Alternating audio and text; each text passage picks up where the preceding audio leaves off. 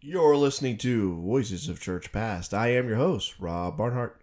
Today we'll be reading from one of Luther's sermons given on the fifth Sunday after Trinity. The text in which he will be remarking on is Luke chapter 5, verses 1 through 11. The sermon is called Concerning Faith and the Care of God in Our Daily Occupation. This gospel brings before us two parts, in which it exhorts to faith and strengthens faith. In the first part, it shows that Christ cares for those who believe in him, so that they are abundantly supplied against the temporal body needs. The second part, it shows that he will help them still more against spiritual needs, thus in reality proving the truth of what St. Paul says in 1 Timothy 4:8, godliness is profitable for all things, having promise of life which is now, with that of which is to come. Scriptures are everywhere full of these two kinds of promises. To faith, he assures temporal and body help by giving Peter and his partners so great a draught of fishes. They have vainly toiled all night and caught nothing, and now could have no expectation or hope of taking anything. But herein he adheres to the rule and order which he himself has given and taught in Matthew 6:33. Seek ye first the kingdom of God and his righteousness, and all these things shall be added unto you. He here acts according to this saying and shows his truth by example and experience, insomuch as the people press upon him in crowds, first to hear his words, and to such an extent that in order to preach to them he sets out from land in one of the boats. But when he has taught them, he proceeds further to provide their bodily needs, so much as they are in distress and want. Although it is not indeed the purpose of Christ's coming or preaching to foster and provide for the body, yet he is not unmindful of it. When the first thing sought is his kingdom, he therefore takes upon himself the distress of these poor fishermen who, through all the night, and with all their efforts and toil, have caught nothing. However, as they have lent him their boat to preach, listen to him, he, without any thought on their part, and before they have uttered any prayer, provides for them a draught of fishes so great that they are thereby enabled fully to learn and clearly understand that in him they have a master who cares for them, will not forsake them, provided they abide in his word and remain his disciples. He would that his church, or believing people, should be comforted by the fact that he provides for them, and that somewhere on earth they shall find bread, an abiding place. Even though they are everywhere so persecuted and scattered, that their place and provision in the world must be uncertain, we find is set forth not only in the present instance and others like it, but in many a beautiful passage, such as Psalms 34:10. The young lions do lack and suffer hunger, but they that seek Jehovah shall not want any good thing. By this example, he especially shows how it goes with those upon whom he is to bestow his gifts and assistance, how he is accustomed to bestow these favors. It goes with them that as it went, those fishermen who labored all the night, yet had nothing for all their trouble and labor, had nothing to hope for from human counsel or aid. Manifold tribulations, miseries, and distress are the daily experience of all Christendom. Christ is to help. There must be trials, trouble, and toil. It must come to this, that we despair of all human counsel, comfort, and ability. Then he comes with his help and shows that he still has the means of comfort, counsel, and protection, deliverance, that he is able to bestow all this when everything else has failed us, when all that we have done or suffered and still may be able to do is nothing and in vain. Yea, that in such need and weakness he gives and helps in richer measure than could be done by any human power, skill, and aid. On the other hand, by saying to his disciples, put out into the deep, let down your nets for a catch, Christ shows that he does not forbid work, or would have that neglected which we have been commanded to do. He thereby enjoins upon them to continue in their handicraft. The two things are thus well maintained over against each other, namely that we must work, and that our work accomplishes nothing. For if toil and trouble would have accomplished anything, then would the disciples have accomplished it during the hours of the night, and all the more so often then, as they had hopes of taking a greater number of fishes, while the silence and darkness continued, than when Christ in broad daylight commanded them to let down their nets. Nevertheless, at Christ's word and at one draught, they knew them in full to overflowing. From this everyone may see and learn that no man lives by his labor or exertion, however great and unhampered this may be, but must live by God's blessing and grace. Let it remain at this, as the Germans say, that God helps, or God bestows his gifts overnight, which saying has come down to us from pious men of old, who realize its truth in their experience. Daily experience still shows that many a one toils tooth and nail in anxiety and hard work, can yet scarcely earn his bread or get rid of his debts and poverty, while as to another who takes it easy, never overexerts himself, everything comes and flows in so abundantly. You must really say all this comes from God's help and not from any man's labor. In Psalms 127:2, we are told, "So he giveth it unto his beloved in sleep," as if the psalmist would say, "It is in vain that you fret and plague yourself with the cares and labor day and night in order to provide what is needed in a home. Much may be needed there, but it does not depend on your hands or labor at all. Nothing will come of your effort, as God himself is the house father, and makes it possible for you to say, God bestows his gifts overnight. Grain and all food from the earth, yea, all that a man has or may acquire must be given him of God. Such favors he also bestows upon the godless and unbelieving, and upon them more than upon others. With temporal goods he fills to overflowing the house and home of many a wicked man who never think of a God. And he does this not by their exertion or labor, but by a simple act of blessing, as we are told concerning such men in Psalms 17:14, whose belly thou fillest thy high treasure. As if it is the psalmist here said, deliver me from the men of this world who have their portion in this life, whose belly thou fillest with thy treasure, that is, with such goods as are divine, hidden treasures of thine own, concerning which no man knows whence they come, over which he has no power, treasures which he cannot provide for himself, but must be provided, bestowed by thee alone. Hereby Christ would have Christians aroused and strengthened in faith, protected against unbelief with its harmful fruits, such fruits especially as covetousness, anxious cares for the body and the present life. These cling to man by nature like an inborn plague, which together with the lust of unbelief moves and rages against the spirit, as St. Paul teaches in Galatians 5:17. Moreover, the devil seeks to hinder faith by his temptations and to suggest mistrust and doubt God. This too the world does by its hatred, envy, and persecution of the righteous, whose goods and honor and life it is after, and whom it would use as mats for its feet. On the other hand, I say, we here perceive both the power and advantage of the faith which holds fast to Christ's word, and ventures thereupon, as Peter does, saying, although we have toiled all night and taken nothing, yet at your word I will let down the nets. It is this faith that so enlarged the draught of fishes as to fill the two boats, for without this the nets would not have been let down, nor would have any fish been caught. Scripture, however, everywhere shows the harm that is done by the avarice and anxieties of unbelief. For unbelief can by no means obtain anything from God that would benefit, comfort, or bless it, but so deprives itself of the divine benediction that it can have no satisfaction or joy in the temporal goods it desires. It can nevertheless possess a good and peaceful conscience. Hence it is that Christ, Matthew 13:22, speaks of all anxiety with regard to sustenance as thorns, on the account of which the word of God cannot put forth its strength or its fruits.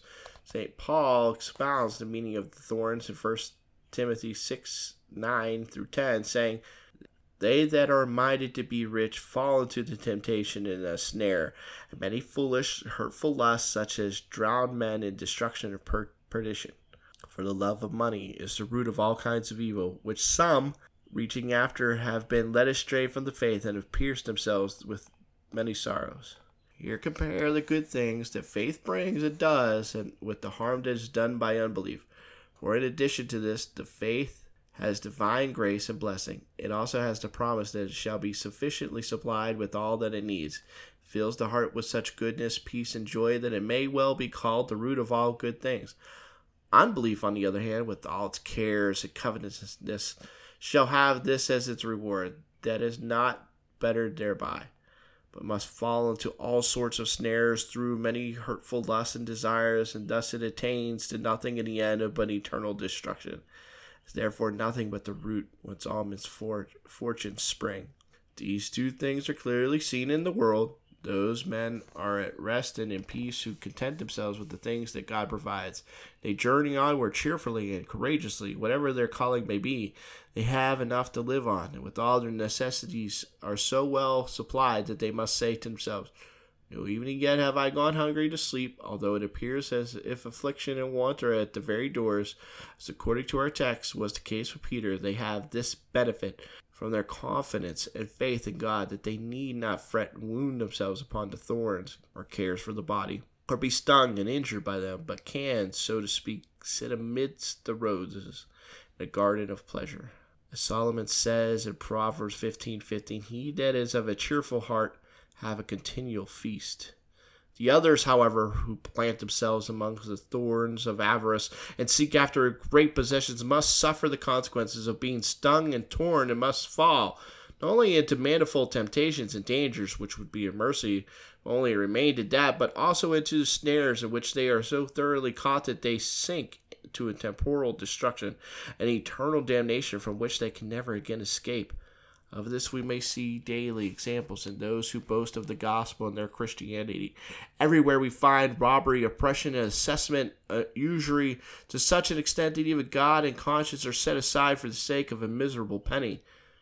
Then, as if such a fall were not deep enough, they harden themselves to keep on their course defiantly, sacrilegiously, until they sink so far as to become the enemies of God's word, become blind to death, yea, become so unblessed and accursed that they are of no service in any station, can do nothing that is wholesome and good or useful to the pleasure and improvement of others.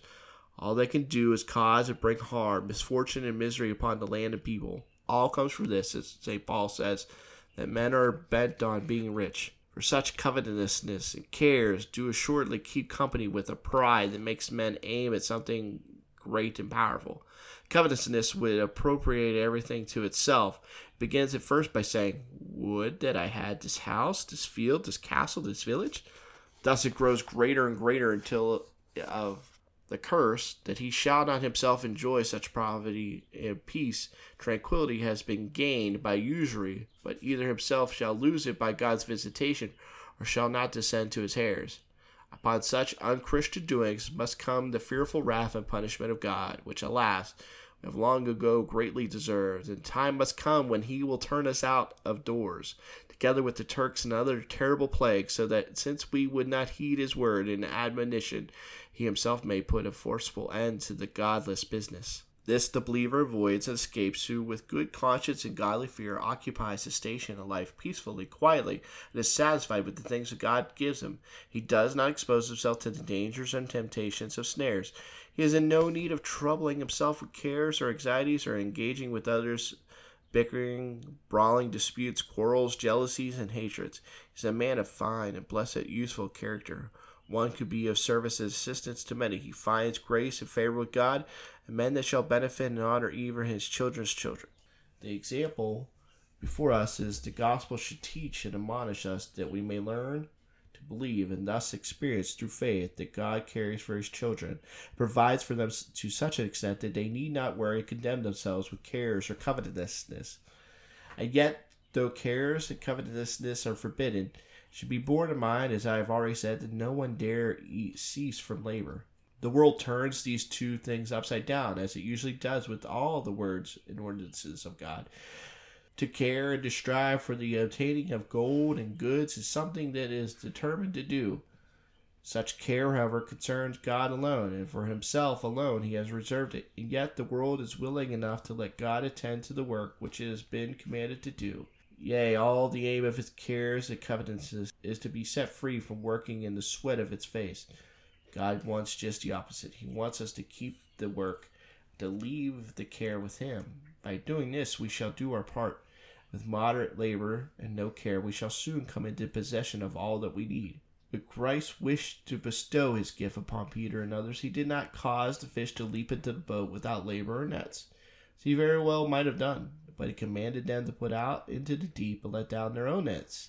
That is, they should engage in the handicraft they understood and learnt, were accustomed to, and should act as fishermen. Christ keeps aloof from the lazy, unfaithful idlers, who will not do as they have been commanded, and will not keep their hands and feet from straying. Thus he teaches a twofold lesson, that he will not give us anything unless we work for it, and that the things we obtain do not come from our work, but only from God's help and blessing. You are to work, but you are not to depend upon that work, as if that which resulted therefrom were of your own accomplishment. In short, our work produces and bestows nothing, yet it is necessary as a means through which we may receive what God gives.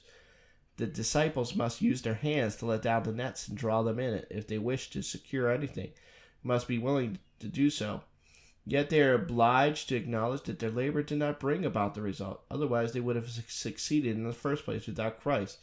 He therefore permits them to make a sufficient trial, to discover by experience the toil of this entire night has been in vain and to no purpose.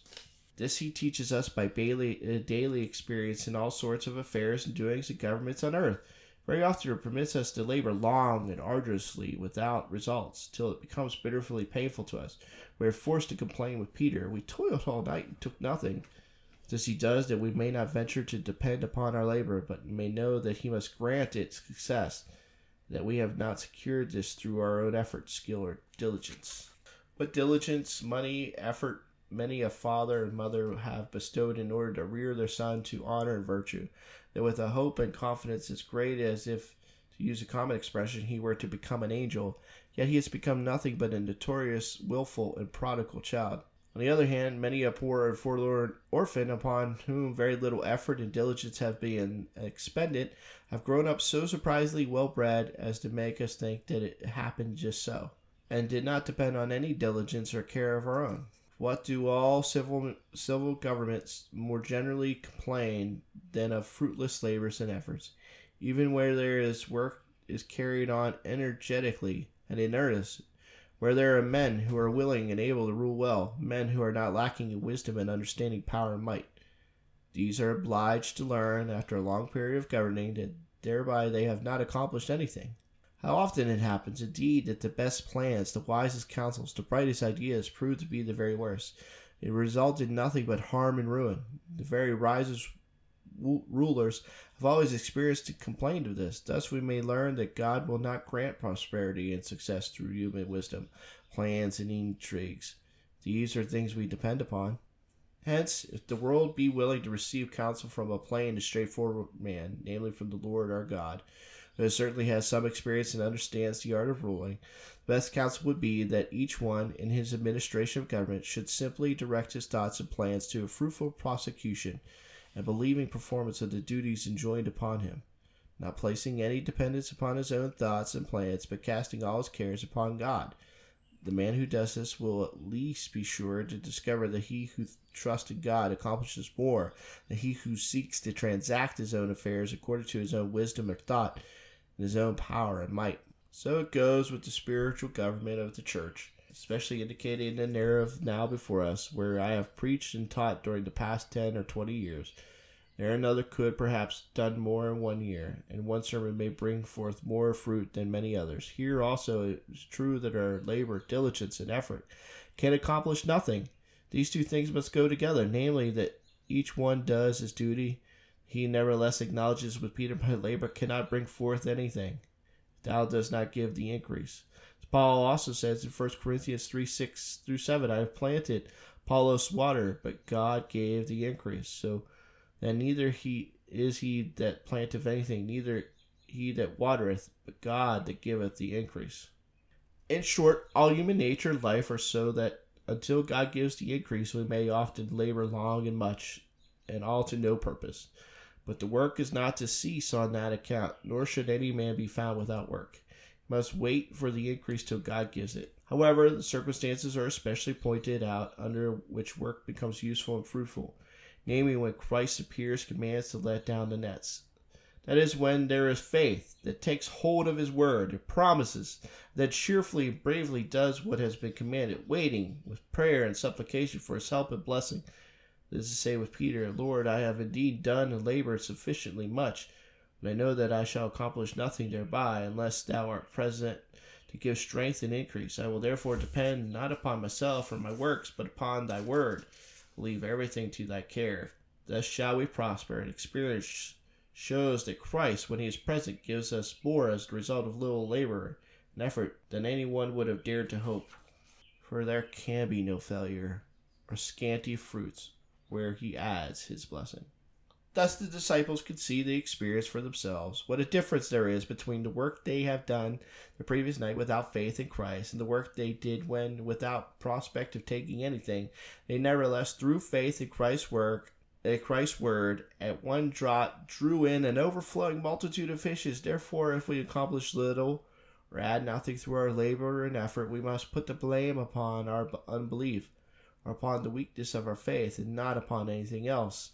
Yet, this is also true that Christ often delays or bestows his help, as he did on this occasion. But this he does that he may drive us to implore his help the more earnestly, that we may learn to strengthen and maintain our faith, so that we do not doubt or cease to labor, but continue to wait for the bestowal of his gifts in his own good time and way. For it is his purpose to guide all Christians into a knowledge and experience of the fact that their livelihood and help do not depend on what they see or do, but upon what is invisible and hidden. This he therefore calls his hidden treasure, as we have already said in regard to Psalms 17:14. That is such a blessing, help, and deliverance that we have not perceived or laid hold of before, or hidden in his word and grasped by faith. Behold, this is the first part of our gospel. The events which took place were recorded that Christians might be instructed and comforted by the fact that Christ cares even for the temporal needs of his church, so that it is fed and supported. Although it should come into distress where everything is at a point of ruin, where it seems to have done and suffered everything in vain, always and everywhere does it happen that the gospel, as it advances, brings poverty in its train, together with hunger and nakedness and want. But at last, when the storms of the devil have blown over a little, the world's greed and appetite have been satisfied, Christ comes and declares that he too is the Lord of the earth. For in Psalm 24:1 it is written, "The earth is Jehovah's, the fullness thereof." Also in Psalm 8:6-8, "Thou hast put all things under thy feet, all sheep, oxen, yea, the beasts of the field, the fowl of the air, the fish of the sea. All these must obey our Lord, must bend beneath his scepter, so that the world, after all, cannot prevent him from his sharing in its food. But as I have said, we must first have hunger and want. That is Peter's empty boat and net. Even there has been long continued labor. Yet Christ, after such a trial, makes his gifts all the more abundant, not only a tub full with which the disciples might have been satisfied, but the entire net full and the 2 empty boats full. He does this that their faith in his spiritual help may thereby be strengthened.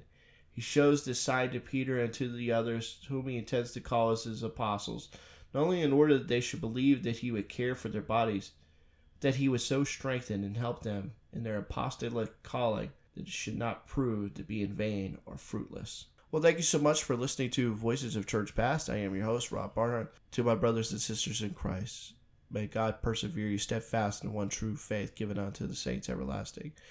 May I see you one day before my Lord and Savior Jesus Christ, free from sin, free from death, perfect unity in the one true faith, to worship our God as we ought to now, unstained by sin. Till then, God bless.